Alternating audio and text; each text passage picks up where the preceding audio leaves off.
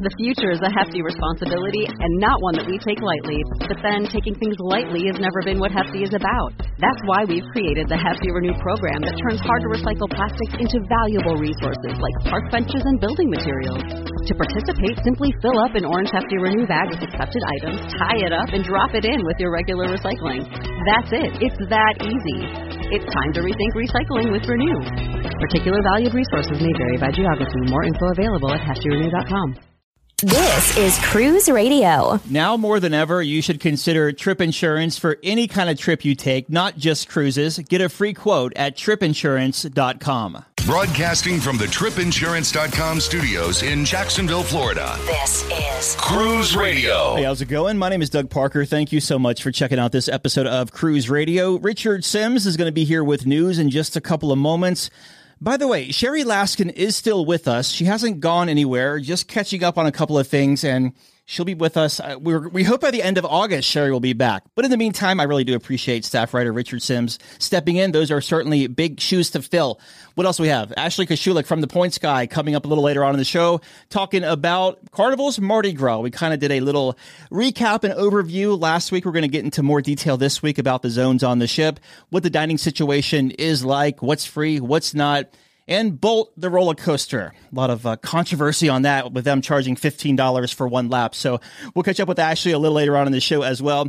All right, staff writer Richard Sims. Hey, Richard. Hey, Doug, welcome back. It's nice that you decided to come back and join us again. Happy to be here. So this is interesting because it seems like every time we talk, it's always about the state of Florida and some lawsuit. At first, it was the CDC. But then a couple of weeks ago, Norwegian Cruise Line Holdings in the state of Florida, they butted heads. It looks like we have an outcome, at least temporarily. Yeah, the sort of world-weary tone that you have as you set this up is, I think, sort of how all of us feel about this. We're just like, Florida, knock it off. Just cruise ships are sailing, let them go, just stop with all this. So this time, Norwegian is very determined that they are going to sail with 100% of people on board vaccinated. And of course, that's sort of flies directly in the face of what Florida's Governor DeSantis wants to do. So they went to court with this, and the federal judge, Kathleen Williams, sort of basically very clearly sided with Norwegian in this. I want to read a little segment of the ruling here. It said that the main reason that she sided with Norwegian over Florida was she said that Florida presented no evidence to demonstrate that its asserted interests are in response to real problems that Florida residents are actually facing. There is no evidentiary support that residents have experienced intrusions on their medical privacy or discrimination because some businesses, including cruise lines, have required COVID-19 vaccination and documentation. So basically she was saying, listen, this is just a BS lawsuit, that is sort of very political. And as you might expect, the governor of Florida is not happy with this and is already making plans to appeal. Meanwhile, Norwegian is kind of claiming it as a win in their category and moving ahead with their plans to sail with 100% vaccinated cruisers. What I find that really most interesting about this, and this is something that I bring up every single time we talk about this, is that other ships are sailing out of Florida, and they are basically asking people, if they're vaccinated or not. I mean, you look at the ship you just got off of, the Mardi Gras. It's sailing at like 95% vaccinated, and the only way they can possibly know that is if they are asking people to prove that they're vaccinated and or file for an exemption. So it all just feels like it just doesn't make sense to me why these things keep going on. Just let it go, sing a chorus of let it go and let's move forward. Yeah, I think like with everything, though, I mean, even with like the U.S. tax code, there's loopholes too, right? So I think every law has a loophole in it where you can kind of get around the back door if you do something one way and not the other. Exactly. But I think this is definitely the case of a long story becoming short, or actually a short story becoming long, in that, don't really understand why we keep revisiting this. It seems to be like Florida is in a position where they are going to make a lot of money by letting the cruise ships sail. Yeah. So it's good for everybody. Let's just let this one die. Yeah, and your hometown ship that you normally sail on is sailing not in your hometown, but is kicking off service in Florida this weekend, Norwegian Gym. So that's the Norwegian's first ship out of Florida. I mean, they went to Seattle last weekend, so this is their first Florida ship. So good to see them return. Very good. I really hope everyone enjoys it and is sitting at the bar at the back watching the wake, which is where I would be if I could be there on that ship. And Disney Cruise Line is back in the U.S. They certainly are. And this is out of Port Canaveral. Things are really starting to get back to normal at Port Canaveral. After so long of not having any ships sailing, Royal Caribbean will be sailing out of there. They're sailing the Mariner on a test cruise out of there. And Monday night, the Disney Dream departed on her first sailing. It's a 4-day sailing to the Bahamas. Interestingly, Disney is not requiring passengers to be vaccinated, which makes sense because they have so many families that travel with children. It would be almost impossible for them to put in a vaccination requirement, unless they did okay, we're going to sail with 25% of our guests vaccinated. They are, however, saying that people will have to be tested and that all guests 2 years or older have to wear masks indoors. So, but if you want to go on a Disney cruise, you're going to be surrounded by kids, and this is exactly what you expect. So good for Disney. They're out there. They're back to sailing, and hopefully the rest of their fleet will be joining them soon. Yeah, and it's very important that if one of your cruise lines that you're sailing on requires a PCR or antigen test when you come to the pier, make sure you have that, because talking to people at the pier yesterday, I was there for the sail away. Because talking to people at the pier on Monday, I was there for the sail away. About 24 families were turned down because they didn't have the instant test when they got to the pier. So if your cruise line requires it, please make sure you have that PCR or antigen test when you get to the terminal. Yeah, it's really important that, and I think people aren't necessarily paying, or at least all people aren't paying enough attention to this, the requirements of exactly when you have to have those tests, how many hours in advance. I have a friend who is flying to Greece this week to do a cruise out of Mykonos, I believe. And he's very concerned because of his travel times that, they want a test done. I think it's 36 hours in advance. And he's like, I'm going to be on a plane basically for those 36 hours. So, you really have to make sure that you know the timeline and that you have the test with, and don't count on them being able to do a test when you get there, because a lot of cruise lines aren't doing that. Mm-hmm. Yeah, absolutely. So Virgin, they're finally sailing revenue cruises over in the UK. Isn't this crazy? Don't you feel like we've been talking about the Scarlet Lady for 3 years now? And the fact of the matter is she has never sailed a revenue sailing. She has sailed with people on board. She did a sort of media and influencer sailing, which frankly didn't go particularly well. They got kind of a lot of criticism on that particular cruise. But this week, they're finally doing sailings with passengers out of the UK. They're sort of staycations, meaning only people from the UK can go, and they're staying within the UK. One of the great things is Virgin doesn't really have to worry about the problem of kids who are too young to be vaccinated, because they only allow 18 and above. So everyone on board is required to be vaccinated. They will, this ship is sailing out of the UK. It was originally supposed to come and sail out of Miami, and it will do that. I think in October, they start sailing out of that very beautiful new terminal that has been built for them. But this is a long time in coming. I mean, it's over a year since this ship was expected to launch and is only just now starting to sail. And, I mentioned that they had some criticism coming out of the gate when they did that first sailing. I think the only thing that really matters is the people who are paying customers and what they say of the ship. So it'll be really interesting to see what these first few, loads of paying passengers, what they have to say about the experience, because of course Virgin is so much different from any cruise line we've seen before. While we've talked a lot about how Carnival Mardi Gras changed the game for Carnival, The Scarlet Lady really changes the game for cruising as a whole. It is a completely different experience. So really look forward to talking to people who come off that ship. And speaking of ships starting up, we finally got a glimpse and a chance to sail on Carnival Cruise Line's Mardi Gras. Yeah, well, don't say we, because I did not set foot on it. True. You set foot on it while I sat home and read your trip reports and was jealous in a way that I have not been jealous in a very, very, very long time. Yeah, it's been a long, like the Scarlet Lady, Mardi Gras was delayed quite a bit, but she finally had her inaugural sailing, and Doug Parker was lucky enough to be on board. Doug, tell us a little bit. Well, I don't want to repeat myself because last week, Ashley and I talked about it in depth for about 30 minutes, and we'll talk a little bit more later on in the show about it as well. But it's definitely a departure for Carnival. Bolt roller coaster was very cool at $15 a lap. For me, it was totally worth it. I did 2 laps on it. And yeah, the food was good. Rudy's Sea Grill, excellent.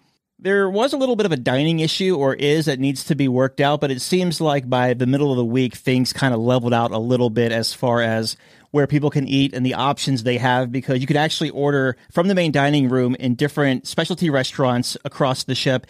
But also not only that, you can eat for free, like in Cucina, and also Guy's Smokehouse, where on other ships they charge you at nighttime to eat in that venue. So yeah, it's things to learn, things to work out, and it's a new ship too, so I can't give them too much crap. I am counting down the days. You know, my countdown clock is really big to my December 4th sailing on that ship. I have not been this excited about a sailing in a very long time, and all of your trip reports made me even more excited, and I hope people are checking them out. Yep, cruiseradio.net. You can find the trip reports for Carnival's Mardi Gras there. So while I was on that sailing, Carnival had 2 announcements. One was a mask requirement, and one was a mandatory testing requirement.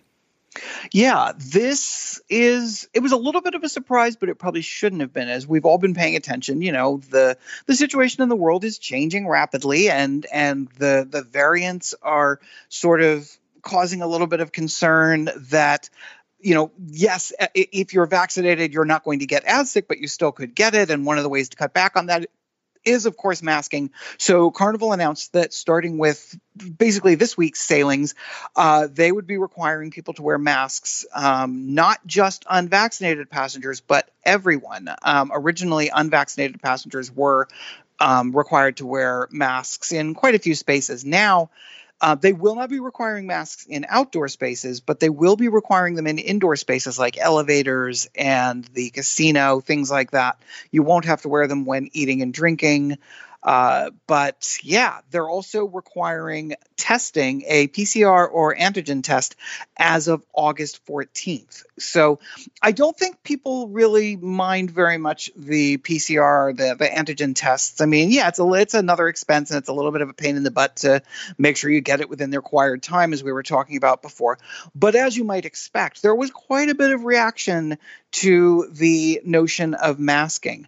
But, you know, I think there are 2 camps on that. You and I were just talking about this before we went on the air.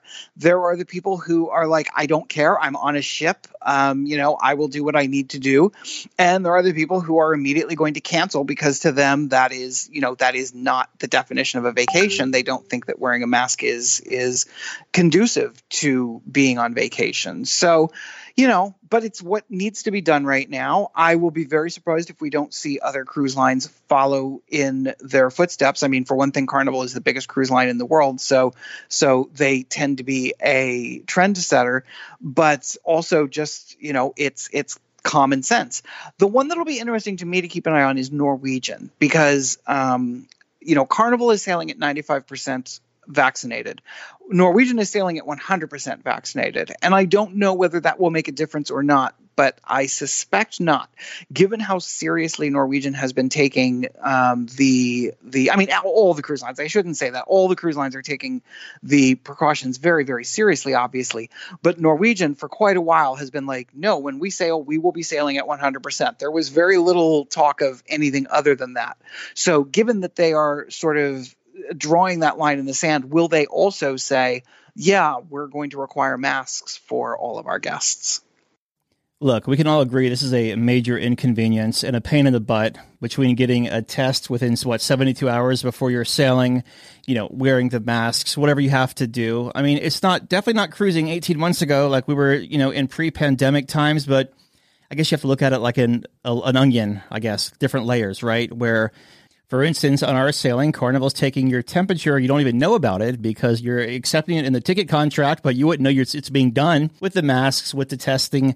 The cases we have seen on board, it's showing people that the protocols are working and if they're doing what they're supposed to be doing. They're finding the cases and getting them off the ship. I'm wondering, I have to assume that most people on that ship were like, well, thank God we decided to go this week, Was there a lot of that kind of talk in the wake of this announcement? Yeah, there was some in that camp, and there was also some who just started wearing their mask immediately. Really? So it was a mixed bag. I wouldn't say there was one of more than the other. There wasn't any pushback or, like we saw, people are always really flex online, right? This is bullshit, blah, blah, blah. There was just, well, glad we're on this sailing, not next sailing. Or They were like, okay, well, I'll just start wearing it now. I mean, people were doing it anyway in the elevators and stuff without even being told to. So you always have that vocal minority, right? Yeah, look, if you ever doubt that, post anything anywhere and then read the comments. Yeah.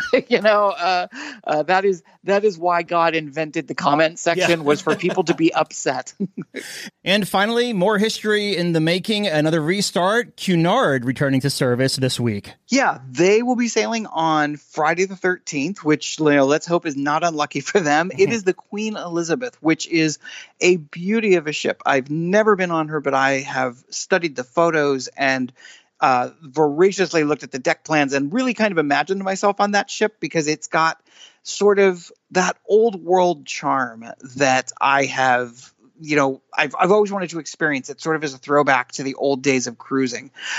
She is going to be sailing a series of UK voyages. So it's like basically only passengers from the UK, and they will only be sailing within the UK.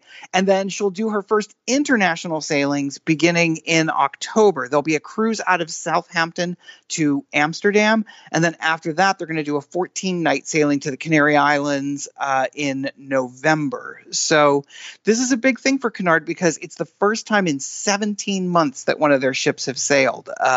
They were one of the early ones to shut down. So this is big. And it's, we talk a lot right now about restarting. And, in this show alone, we talked about Disney restarting and now Cunard restarting. And hopefully in a couple of weeks, we won't be talking anymore about restarting because it'll be done. They'll all have restarted. Listener question comes from Dan. Dan is sailing a 7-night cruise with 3 ports of call. He says, how do we know the protocols for each port we visit? Well, here's the thing. First of all, you don't know that you're going to end up in those ports right now. We are seeing a lot of minor itinerary changes as various ports and work with the ships to say, to sort of get their protocols in line with one another because they have to agree. Both the ship and the port have to agree on what the protocols are going to be like if somebody gets sick and, will it be handled on the port that you're visiting or will they be flown back home, that kind of thing. I think the easiest way to know what protocols are going to be in place when you visit a port is to basically let the cruise line keep you informed. This is what their job is. This is what they are doing. They are hammering every single day. They are hammering out the details of how this is going to work. It's why we see itinerary changes because if they don't feel safe, if they don't think that the port that you're visiting is going to sort of do a good enough job of protecting you, they're not going to go there. They're going to go somewhere else. So there is no blanket answer to that question. It's really, you can research on your own, what the protocols are currently, but they might change between now and even by the time, even when you board the ship and by the time you get to that port, it could change. And that could be why you see an itinerary change. So I think the best thing to do is to sort of put your faith and trust in the cruise line. And as we've talked a lot about in recent weeks, be flexible, be aware that they may say, okay, we're only going to allow you to do bubble tours in this port because of the way protocols are being handled there. Or we are going to be skipping this port because we're not comfortable with that. And instead, we're going to take you over to this port. So, be flexible. That's kind of the the motto I have right now when it comes to almost everything about cruising. Absolutely, Dan. We hope that answers your question. Email your questions to doug@cruiseradio.net, and we'll knock them out for you. Staff writer Richard Sims, thank you so much. Thanks as always. Have a question or a comment for the show? Send an email or voice memo to doug@cruiseradio.net. A big question we get at Cruise Radio is, how do I know if I need trip insurance? Simple answer. If you're getting on a plane, taking a road trip, or getting on a cruise ship, you need to have travel insurance. Hey, it's Doug Parker from my friends at tripinsurance.com. Not only does tripinsurance.com protect your vacation investment, but it also gives you peace of mind in case anything were to go wrong on your trip. How do they do it? They offer 3 different types of trip insurance policies. Good, better, and best. One policy for every vacation budget. But it doesn't just stop there. They're up to 40% lower when you shop around on other comparison sites. Plus, tripinsurance.com offers 24-hour customer support before, during, and after your trip, online claims assistance, and travel alerts to let you know what's going on at your destination. But find out for yourself. Check out tripinsurance.com. Top industry stories from around the world and how they'll impact your next vacation every weekday morning on Cruise Radio News. Hanging out with the cruise director aboard Carnival's Mardi Gras, the Flying Scotsman. Chris, good to see you again, man. It is so nice to see you. I'm so happy to be here. As you can probably tell, it is just crazy busy. Yeah, you're all over the place, man. And by the way, before we start the interview, you kick major ass, man. You did that rock show the other night. Are you in any bands back home or anything? I was in an AC/DC band and a Queen band for nearly 7-8 years when I was younger. And I was trained myself in opera as well. So I used to do a little bit of everything. But yeah, I love it. Dude, you kill it, man. So how does it feel to be the cruise director on Carnival's very first mega ship? I sometimes pinch myself. I wake up every morning and can't believe it's happening. This is the pinnacle. I don't think I can go to any other ship now. This is it for me. If I retire tomorrow, I'll be happy. Yeah, very good. Right now, we're in the Grand Central, which is the talk of the ship. It's such a transformative space. Explain to the listeners, what exactly can guests find in this area? What's great about this area is it has everything. It's multi-purpose, every single day. So first thing in the morning when you come here for a coffee, you got the most amazing panoramic views with the massive windows looking to the ports when we come in. But then on top of that, every night we have entertainment. We have variety acts, we have live bands. It is full time and it's all the way from literally first thing in the morning to last thing at night. Yeah. 19 decks, 180,000 gross registered tons. So much stuff to do on board. What are some of your favorites? Just give us like 3 or 4. Oh, my goodness. So center stage is definitely one of them. My favorite bar is the Fortune Teller. I just love the vibe. I love everything about it. I love the brand new Alchemy Bar, which is also amazing. And then on top of that, Boat, which is just phenomenal. I have the experience of being on it, and it is very fast. So obviously that. I know you're about to go on stage, man. Thanks for taking a couple of minutes, and thanks for being on Cruise Radio, buddy. Always good to see you. Always a pleasure, man. Take care. This is Cruise Radio. Hanging out with Carnival Cruise Line President Christine Duffy. Great to see you again. We just saw you 2 weeks ago? Yes, I think it's deja vu for us, Doug. It really is. Now, we've been on board for almost a week now. What are your thoughts of Mardi Gras so far? I mean, you've been on before, but you're actually seeing it in action. It's so very different from being on during the day for the tour that we did last month and actually experiencing it with guests on board. It makes a huge difference. And I love so many of the features and so many different options people have to experience on the ship. There's a few new to Carnival concepts like the zones here, dining, and of course, Bolt, the roller coaster. What has the feedback been from guests so far? I think the guests that I've talked to are loving the ship. I think they're getting used to it because it is so different from any other Carnival cruise ship. So they're looking for some of the things that would normally be located in a different place. Guy's Burger now is up top on the playground and not by the main pool. So that's a change. I think people have appreciated all the different dining and entertainment options, and people are loving our new Grand Central atrium. I want to talk protocols just for a second here. The company made a couple of changes a couple of days ago, including on August 7th, there's going to be masks, whether you're vaccinated or unvaccinated, in the public areas and crowded areas, and also testing beginning on August 14th it's like a PCR test or antigen test.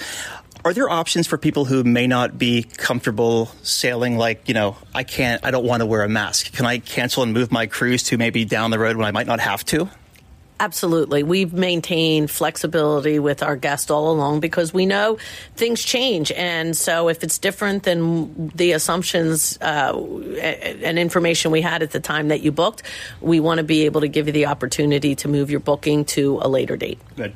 And last question here. I know you're busy. Can you tell us anything at all about maybe the upcoming celebration or the Costa Magica you're getting next year or the third Excel class ship? Like anything at all? Well, for Celebration, we're still fine-tuning some of the areas, so that's fun. And she'll be very similar to Mardi Gras with some tweaks in terms of design and color, more similar to what we saw between Horizon and Vista. And then, as you know, with Panorama, we actually changed and did some different guest experience venues. So we're working on that for the third XL ship, which, frankly, internally, we've not named either. So she's still XL3.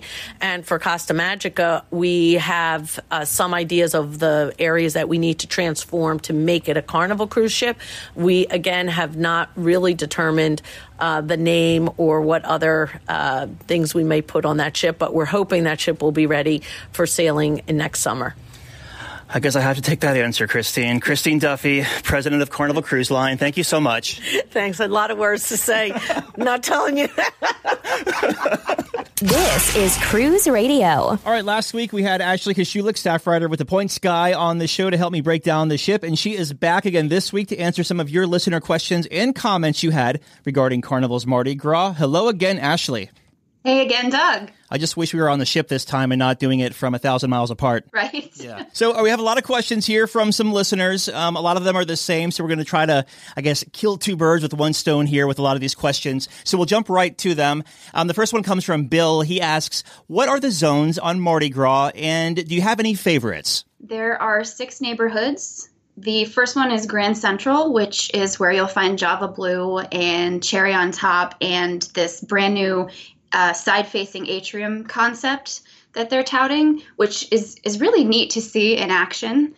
So that was a nice space. There's the Ultimate Playground, which is where Bolt is, along with some of the other outdoor stuff like the ropes course, and there's some water slides up in that general area as well, and I believe a mini golf course. There's the French Quarter, which is the Mardi Gras New Orleans-themed neighborhood that's got Emerald's Bistro 1396. So that's added fee seafood options. It's also where you will find the Fortune Teller Bar. The menu there, the drink menu, has some really outstanding adult beverages to try. They're pretty creative and they taste good too. The next one is the Lido, which is where the pools are. And Doug, correct me if I'm wrong, but I think that's also where Guys is too, right? Mm-hmm. Yep. And Big Chicken? Yeah, in the back of 16. Okay, yep. And then Summer Landing. That is, in my opinion, the best place on board to go for live entertainment. The band they had was seriously out of this world good. And they've got the Pig and Anchor, the brew pub, and the barbecue is up there too. And of course, the one of the 4 locations to get the free soft serve ice cream. The machines always seem to be empty though, which was sad and frustrating for someone like me who eats like 3 cones a day. And La Piazza is the 6th one, which is where all of the sort of Italian themed eateries are. So there's Cucina del Capitano. There's the Piazza Panini, and also the, Doug, what is the name of the pizza place? Pizzeria del Capitano? I still swear that Carnival makes the best pizza out of any cruise line, so that was a place I frequently was at as well. I was talking to the guy who makes the pizzas behind the counter. I don't know what you call those people. The pizza makers? 1,200 pies a day. I believe it. There was always a line, but it moved quickly. They really did. I think when we were in line the one time, we saw the guy pulling I want to say probably 10 to 15 pies out of the oven at one time. My favorite spot, or my favorite zones, I would probably say the Ultimate Playground. And I don't think we talked about this on the show last week because I think we did it after we taped, but the ropes course up there on the Ultimate Playground that has that zip line that goes out over the side of the ship. That was really cool, where I wasn't expecting that. I just thought it was a ropes course, whatever. Then I was like, you know what? this has a zip line on it. Let's go up there and do it. I thought that was really fun, and some great photo ops if you want to kind of a photo of yourself kind of swinging out over the side of the ship. Yeah, definitely. It's a fun thing to try if you've never done it, and if you're not afraid of heights. If you are, that's the important thing. Stay away, but. And also, I like Summer Landing too. They had the watering hole bar, which is kind of on the back part of Summer Landing. They call the patio, I believe, and that was some nice, refreshing drinks back there. And you were talking about what was it, the French Quarter, and you liked the fortune teller bar there. My favorite was the Brass Magnolia. The Brass Magnolia, yes, it's sort of a New Orleans themed jazz bar, and they have live music there. Throughout the day as well. Also a lot of good, pretty much any bar you go to has some really creative drink options. And it's nice that it's all kind of in one space that you can float between them. Mm-hmm. Yeah, that's the best part of it there. Everything's kind of know where your space is, and you can kind of hang out there or bounce from zone to zone if you want to throughout your voyage. The next question here comes from Dawn. How does the main dining room work? You were mentioning last week that you can eat in other venues and order dining room selections in those other venues. Yes, so there are two standard main dining rooms, like the type of dining rooms that come to mind when you think main dining room on a ship. It's the Palm and the Flamingo. We noticed on the first 2 nights of our sailing, the lines were super long at dinner time. And I mean, usually there is some of that on the first day anyway, just until people get seated and kind of figure out what's going on. The line maybe needs to do a little better job of letting people know that they can also go to Cucina del Capitano or Shebang, which is the new Mexican and Chinese sort of hybrid restaurant on board. So those two places are both free of charge, and you can either order from the menus that are special to those restaurants, or you can order from the main dining room menu, the same one that is in the Palm and the Flamingo. So they're sort of like overflow dining rooms, which is a nice option. But I think just the first couple of days, people really didn't know about it. And we did see toward like day 3 and 4, those lines started to really go down because people were eating elsewhere. It's also worth noting that you can eat at Cucina del Capitano. It's complimentary, and also you can order the main dining room menu from that restaurant. Like lobster night, we went there for the first formal night, and I had lobster right there in Cucina.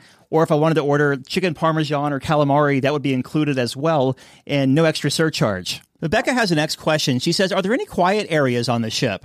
This is a tough one. If I needed a quiet space, I generally stayed in my cabin because I was working. So I did need to find a quiet area to do some writing. The ship does not have a library. And to my knowledge, it does not have like a card room or anything either, which is usually one of my go-to quiet spots on a ship. I found that actually the atrium, and this surprised me, but the atrium was very quiet on port days. So I did get some work done there.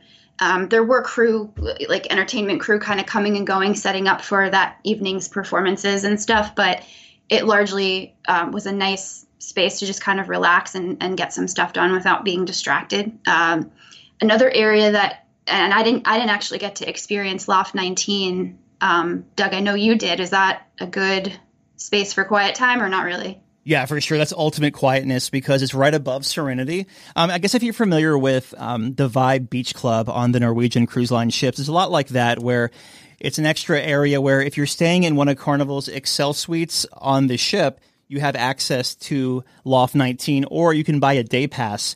And from what I'm reading, there's really no solid number. I think it's going to be like fluid pricing based on capacity and such, as far as how much the passes are going to start at. Published in like 2019 at the end, in December of 2019, they were saying around $50 per day for the pass. That could be higher or lower. I'm not sure, so don't quote me on that. But also, you could also get a cabana up there as well. And the cabana's a little pricey, $500 per day or $2,000 for the week. So that'll depend on how many people you want to put in there. And that's for the whole cabana, not per person. Or, if you have a lot of port activities planned, it might not be in your best interest to get one. But if you want to stay on the ship the whole time, it might actually do you some good because you don't have to fight for lawn chairs or anything like that. You have your own kind of, I don't want to say a butler, but a pool attendant that checks on you every hour and such. So Loft 19, definitely for quietness, a great place. I did a lot of reading up there. Also, another place, now that I'm just randomly thinking about this, the Thermal Suite, the Cloud9 Spa was $179 for the week, I believe, and thermal chairs, you have your whirlpool. What else? You have the thalassotherapy pool, I think is how you pronounce it. The sauna, the steam room, all of that included. A really quiet spot down there on deck 6 as well. I'm one of those wimpy people who goes to the Caribbean and stays inside all day because she doesn't like the sticky heat. Oh, trust me, I was contorting my body up in Loft 19 because I was trying to stay out of the sun. So I was like, sitting on the very, very back end of the lawn chair until the sun would slowly move, and I would slowly creep back out onto the chair because it was the sun was brutal out there, as we both experienced. Oh, it was. I have the proof on the right side of my body. Doug knows this, but I sat in the shade all day the day that we were in Amber Cove, thinking that I'd be protected. And so I didn't have sunscreen on. And I guess I was sitting by a window in such a way that the sun reflected off the water and burnt the entire right side of my body to a crisp. So still recovering from that. The next question comes from Carol here. How is it navigating the ship with crowds and finding your way around? This is a subjective answer. Obviously, it might feel different for each person, but for me, it did feel a little bit crowded at times, most of the time in the public areas. And finding my way around, I'm probably not the best person to answer this because I am slightly directionally challenged. And by day 7, the last day, I still did not really know where I was going most of the time. The ship is a little confusing. It's sort of like you have the center of the ship and then you have things going on down either side. So it's almost like you have to explore both sides of the center to figure out where things are and where you're going. You can probably explain this better than what I'm saying, Doug. Help me out here. So you're talking about deck 6, 7, and 8.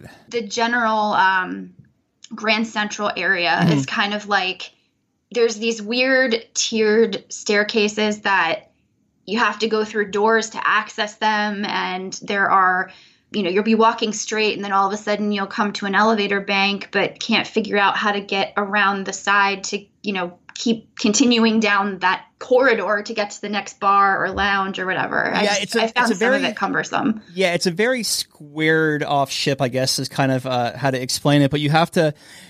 Yeah, I know what you mean there, especially on Deck 7, because the casino is there, so there are a lot of doors in and around Deck 7 to kind of keep the smoke out, so it's a barrier, right? So going down from Deck 8 into the casino to Deck 7, there's a door that goes down there. Also, multiple doors on Deck 7 in and out of the casino, but again, that's just to kind of keep the smoke from, I guess, drifting into other areas of the ship. So once you master those, you're golden.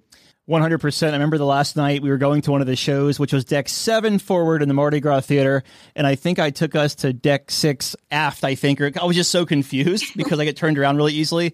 And any other Carnival ship, I know exactly where I am, but this one took a little bit of a learning curve to try to master it, I guess. Yes. Next question comes from Karen. In your opinion, is the new Carnival Mardi Gras a nickel and dime type ship? Not at all. Especially when you compare it to some other cruise lines. Apart from the things that you're used to paying for, like alcohol and spa treatments and anything from the onboard shops, really the only thing you have to pay for is Bolt, the roller coaster.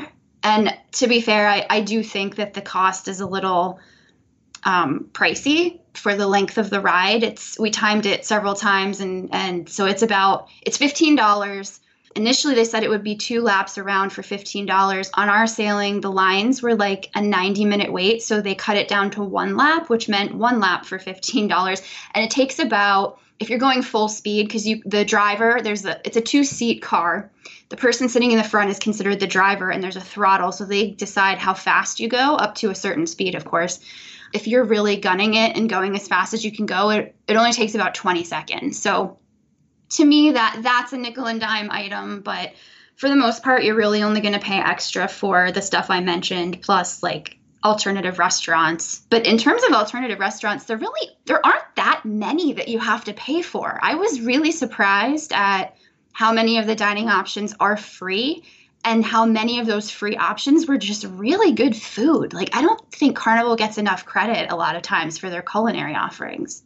Yeah, it is surprising on this ship how many complimentary offerings there are. I mean, just like Chibang, which is comparable to Gigi's Asian Kitchen on other ships, complimentary, normally $15 on other ships. Cucina, normally $15, complimentary on this ship.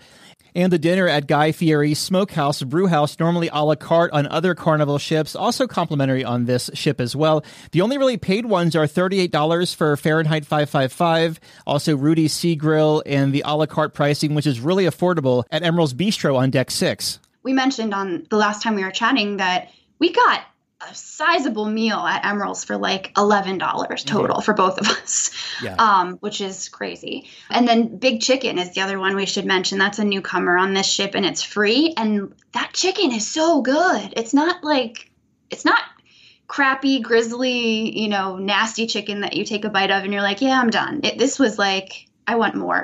Yeah. So I haven't had fast food in 4 years and 8 months after I lost the weight. And I may have fallen off the wagon because that chicken at Big Chicken, it tastes exactly how I remember a Chick-fil-A chicken sandwich tasting. Yeah, it was really good. Yeah. And then just in terms of other free stuff, I mean, there's the water slides, there's the ropes course, you have mini golf, all that kind of outdoor stuff we already mentioned. The pools, obviously, are free. And then all the activities in the daily schedule. So no, I don't think this is a nickel and dime ship at all. Yeah, no, I agree with you on that one. Next question comes from Mike. What was the elevators like with 4,200 guests on board? Yes, there are a lot of elevators, but we asked some of the executives and they claim that they are larger than on some other ships. I would like to measure them. I mean, not that I would, but just, if I really wanted to get technical about it, because they felt really small to me and they were often crowded, which given the current climate of social distancing is not exactly something that meshes. So I know on our sailing, there were also some issues with the elevator buttons. For some reason, in some of the cars, there was a glitch where if people would get inside and push more than 3 buttons, they would all reset. And so until people caught on to what was happening, there were if I were on a particular deck and hit a button to call an elevator, I would see them whizzing past me without stopping. And I'd be like, what the heck's going on? But it was because the people who were already in the elevator car were pushing all these buttons and they would keep resetting. So the elevator didn't know where the heck it was going and would just keep going up and down forever. And then you have someone like me who we were talking about it. And I mean, they must have fixed it since we were talking about it because I got in there and pushed every single button and it worked perfectly fine. And you're like, what the heck are you doing? Because Doug is 5 years old. Exactly. Well, I wanted to test it. I never experienced the reset thing, but they must have fixed it since then. So we'll leave that there and move on to the next question, which comes from Diane. We are booked in December. What is one thing we should know before we sail? I actually have 2 things, which I know is not what she asked, but I'm going to offer them up anyway. The first one is get comfortable with using the Hub app. I know a lot of people like to go on vacation and not be on their phones, and I get that. I'm one of them. Unfortunately, I don't always have that luxury when I'm working, but because of a lot of the contactless things that are going on right now with the COVID situation, you will find everything you need on there, from the fun times, the daily schedule, to reservations for dinner and shore excursions.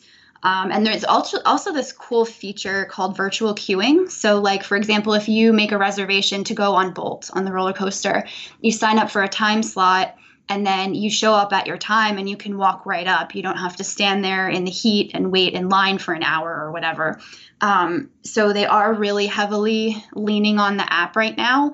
And it took me a few days to catch on. And once I did, I found that my onboard experience was much easier. So that's the first thing, is the app. The second thing is just a warning to anyone like me who's a little nervous about crowds right now. This was the 4th sailing that I have been on since cruising reopened to Americans in May. The first 3 that I did, I think the highest capacity of any of them was 24%. Mardi Gras is at 70, or I believe it's 75% now. It was 70 when we were on board. So that's a lot of people, 4,200 or so, like you mentioned. And for me, it was a bit of a shock. I wasn't expecting it.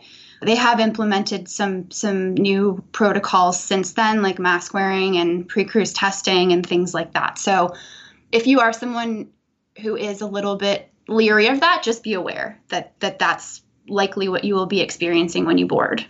And going back to the virtual queue for a moment, you could also do that at guest services as well. So instead of going down there and waiting in that very long line, which is normally at the atrium, but on this ship, the guest services is kind of just outside of summer landing. So we're talking deck 8 aft here. You could make an appointment for guest services.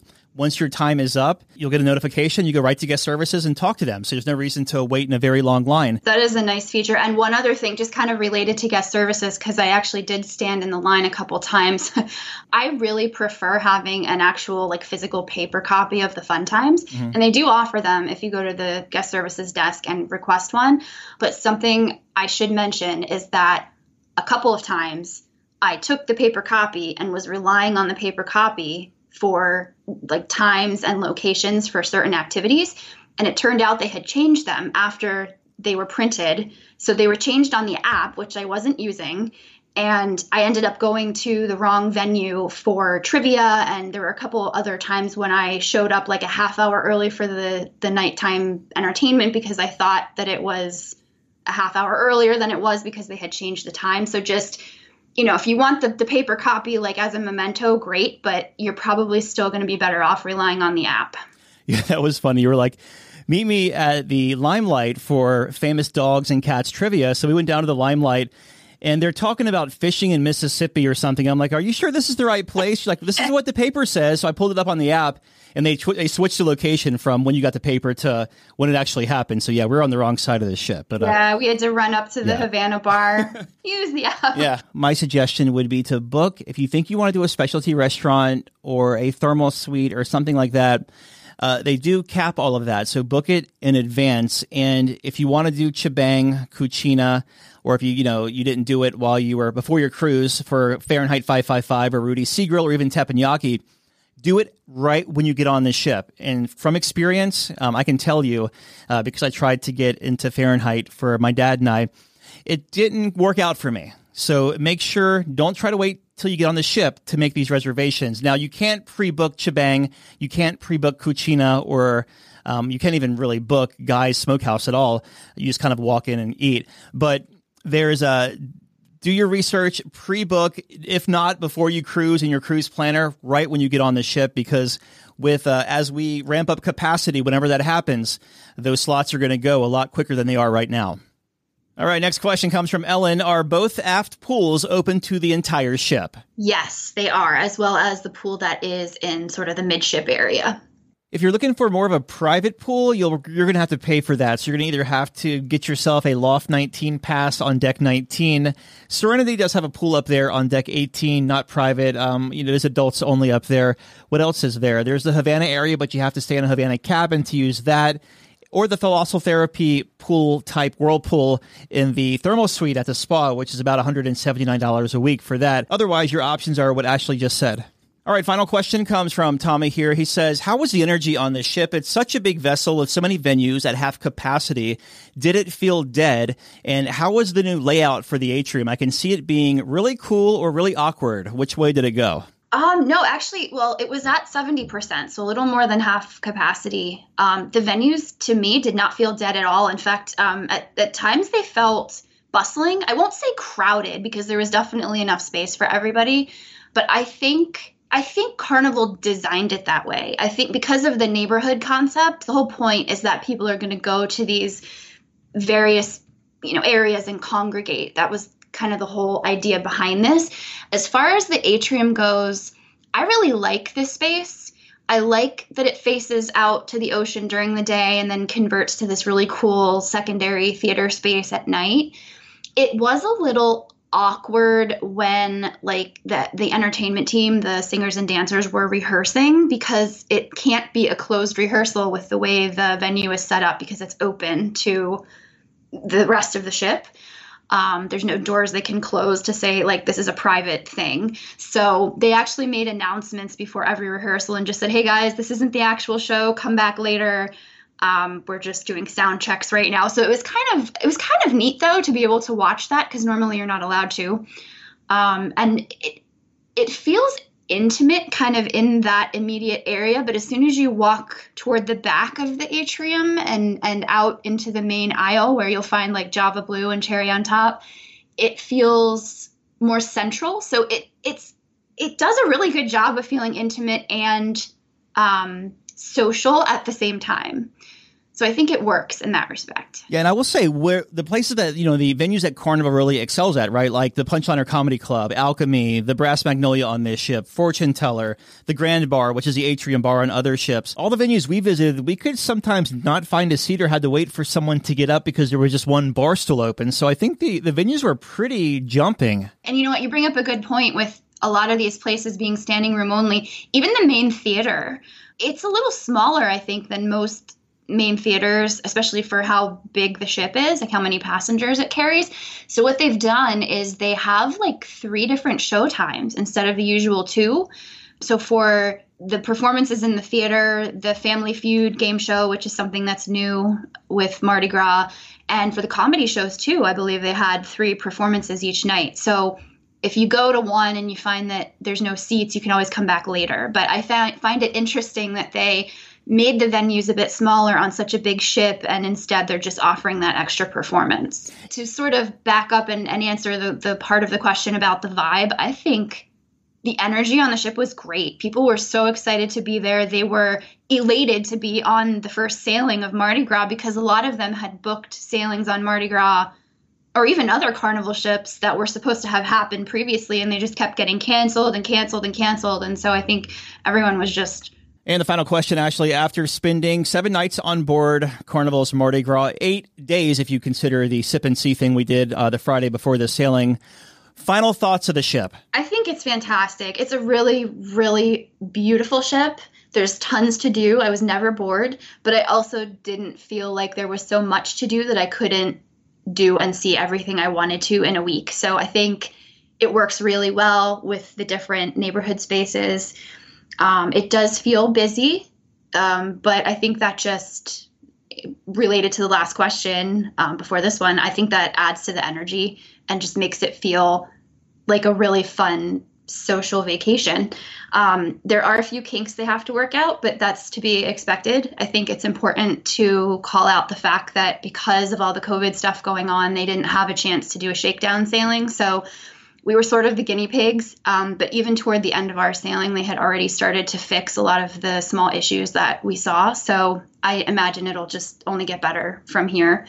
In terms of my favorite stuff, definitely love the live music and summer landing. I think the new drink selections throughout the ship are phenomenal, very tasty, super creative. Just to reiterate, I'm super, super impressed by the number of free food options and just the quality of the food in general. I echo most of what you say. When you walk on the ship, so make sure you look at a deck plan because you will get turned around. That big atrium that faces the sea, it's not your typical Carnival Cruise Line atrium. It's right there when you walk on board. It's a very transformative space, as we talked over the past couple of weeks. And just look at the atrium there, the sea-facing atrium as your North Star, as it was designed to be. So everything leads to that and branches off of that on 6, 7, and 8. But definitely look at a deck plan before you get on board because it's a big ship and it's easy to get turned around. Alchemy is another one I should throw out since you mentioned bars. I know that that's a big favorite for a lot of people on a lot of other Carnival ships, and it's in a different location now, which I actually kind of like better. It's a little more private. All right, well, that'll put a wraps up on our Q&A for Carnival Mardi Gras. I've been talking with staff writer for The Points Guy, Ashley Kosciulik, and I'll link to her coverage of Carnival's Mardi Gras at cruiseradio.net. Just check the show notes out there. Ashley, thank you so much for hanging out these past couple of weeks, and it was good to see you. You too. Always a pleasure. Thanks, Doug. All right, Dougie, let's see what we got for you, buddy. Cruise Radio is produced at the tripinsurance.com studios in Jacksonville, Florida. Get cruise news, ship reviews, and money-saving tips every Thursday on Cruise Radio. If you've enjoyed this episode, please subscribe to the show. If you want to help spread the word, give Cruise Radio a 5-star review. Find Cruise Radio where you listen to your favorite podcast or online at cruiseradio.net. I'm your announcer,